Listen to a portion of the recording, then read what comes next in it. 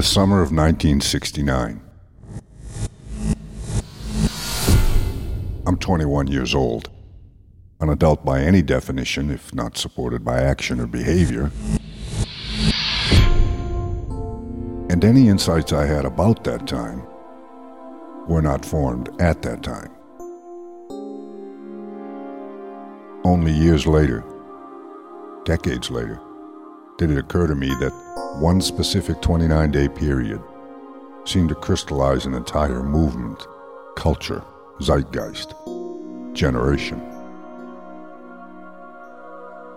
Many things that went right, and lots of things that went wrong, can be examined and evaluated through the prism of those 29 days.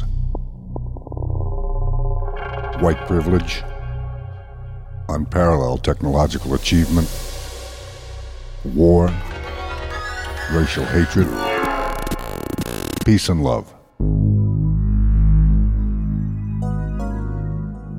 Anyone today who's reached the age of 21 will be familiar with these 5 events. That's how great an impact they made. Think about it. July 18th. Ted Kennedy drives himself and Mary Jo Kopechne off a bridge on Chappaquiddick Island. 2 days later, Neil Armstrong walks on the moon. 4 days after that, on July 24th, Muhammad Ali is convicted for refusing induction into the armed services.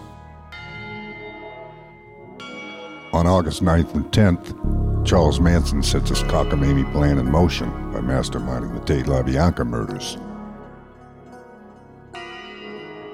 5 days after that, Woodstock.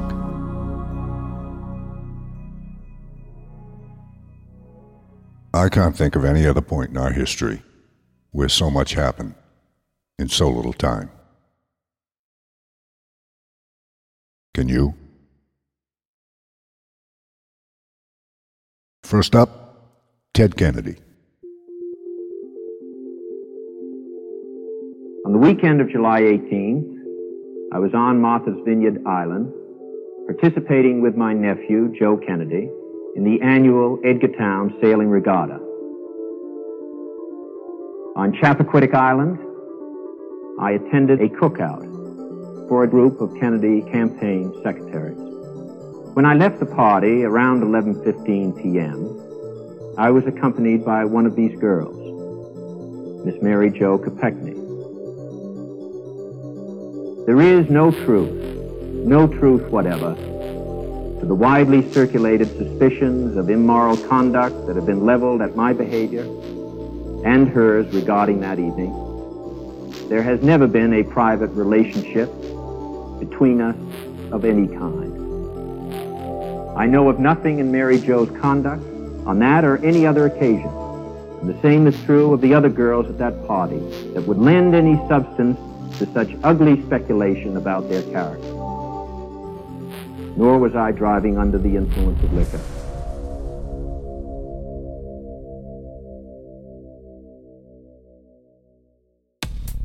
Little over 1 mile away, the car that I was driving on an unlit road went off a narrow bridge, which had no guardrails and was built on a left angle to the road. The car overturned in a deep pond and immediately filled with water. I remember thinking as the cold water rushed in around my head that I was for certain drowning.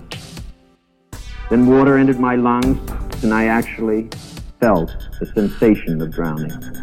But somehow I struggled to the surface alive. I made immediate and repeated efforts to save Mary Jo by diving into the strong and murky current that succeeded only in increasing my state of utter exhaustion and alarm. My conduct and conversations during the next several hours, to the extent that I can remember them, make no sense to me at all.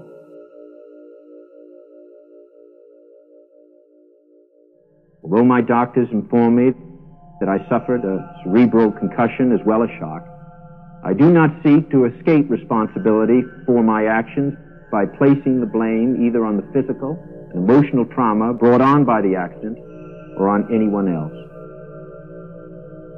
I regard as indefensible the fact that I did not report the accident to the police immediately. Instead of looking directly for a telephone after lying exhausted in the grass for an undetermined time, I walked back to the cottage where the party was being held and requested the help of two friends and directed them to return immediately to the scene with me in order to undertake a new effort to dive down and locate Miss Chappaquiddick. This was sometime after midnight. Their strenuous efforts, undertaken at some risk to their own lives, also proved futile. All kinds of scrambled thoughts, all of them confused, some of them irrational, many of them which I cannot recall, and some of which I would not have seriously entertained under normal circumstances, went through my mind during this period. They were reflected in the various inexplicable, inconsistent, and inconclusive things I said and did, including such questions as whether the girl might still be alive somewhere out of that immediate area, whether some awful curse did actually hang over all the Kennedys, whether there was some justifiable reason for me to doubt what had happened and to delay my report, whether somehow the awful weight of this incredible incident might in some way pass from my shoulders. I was overcome, I'm frank to say, by a jumble of emotions: grief, fear, doubt, exhaustion, panic, confusion, and shock. Instructing Gargan and Markham not to alarm Mary Jo's friends that night, I had them take me to the ferry crossing. The ferry having shut down for the night, I suddenly jumped into the water and impulsively swam across, nearly drowning once again in the effort, and returned to my hotel about 2 a.m. and collapsed in my room.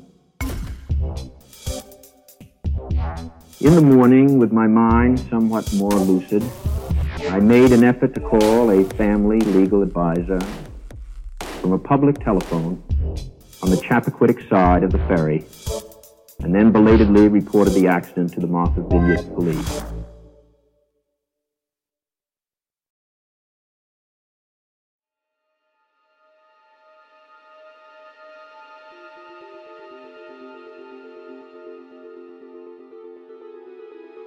Today, as I mentioned, I felt morally obligated to plead guilty to the charge of leaving the scene of an accident. No words on my part can possibly express the terrible pain and suffering I feel over this tragic incident. This last week has been an agonizing one for me and for the members of my family, and the grief we feel over the loss of a wonderful friend will remain with us the rest of our lives.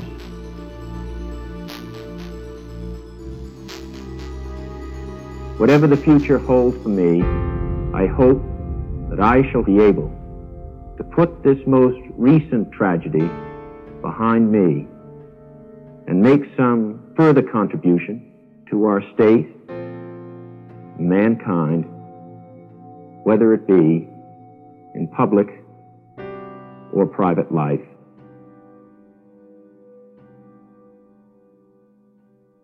Thank you.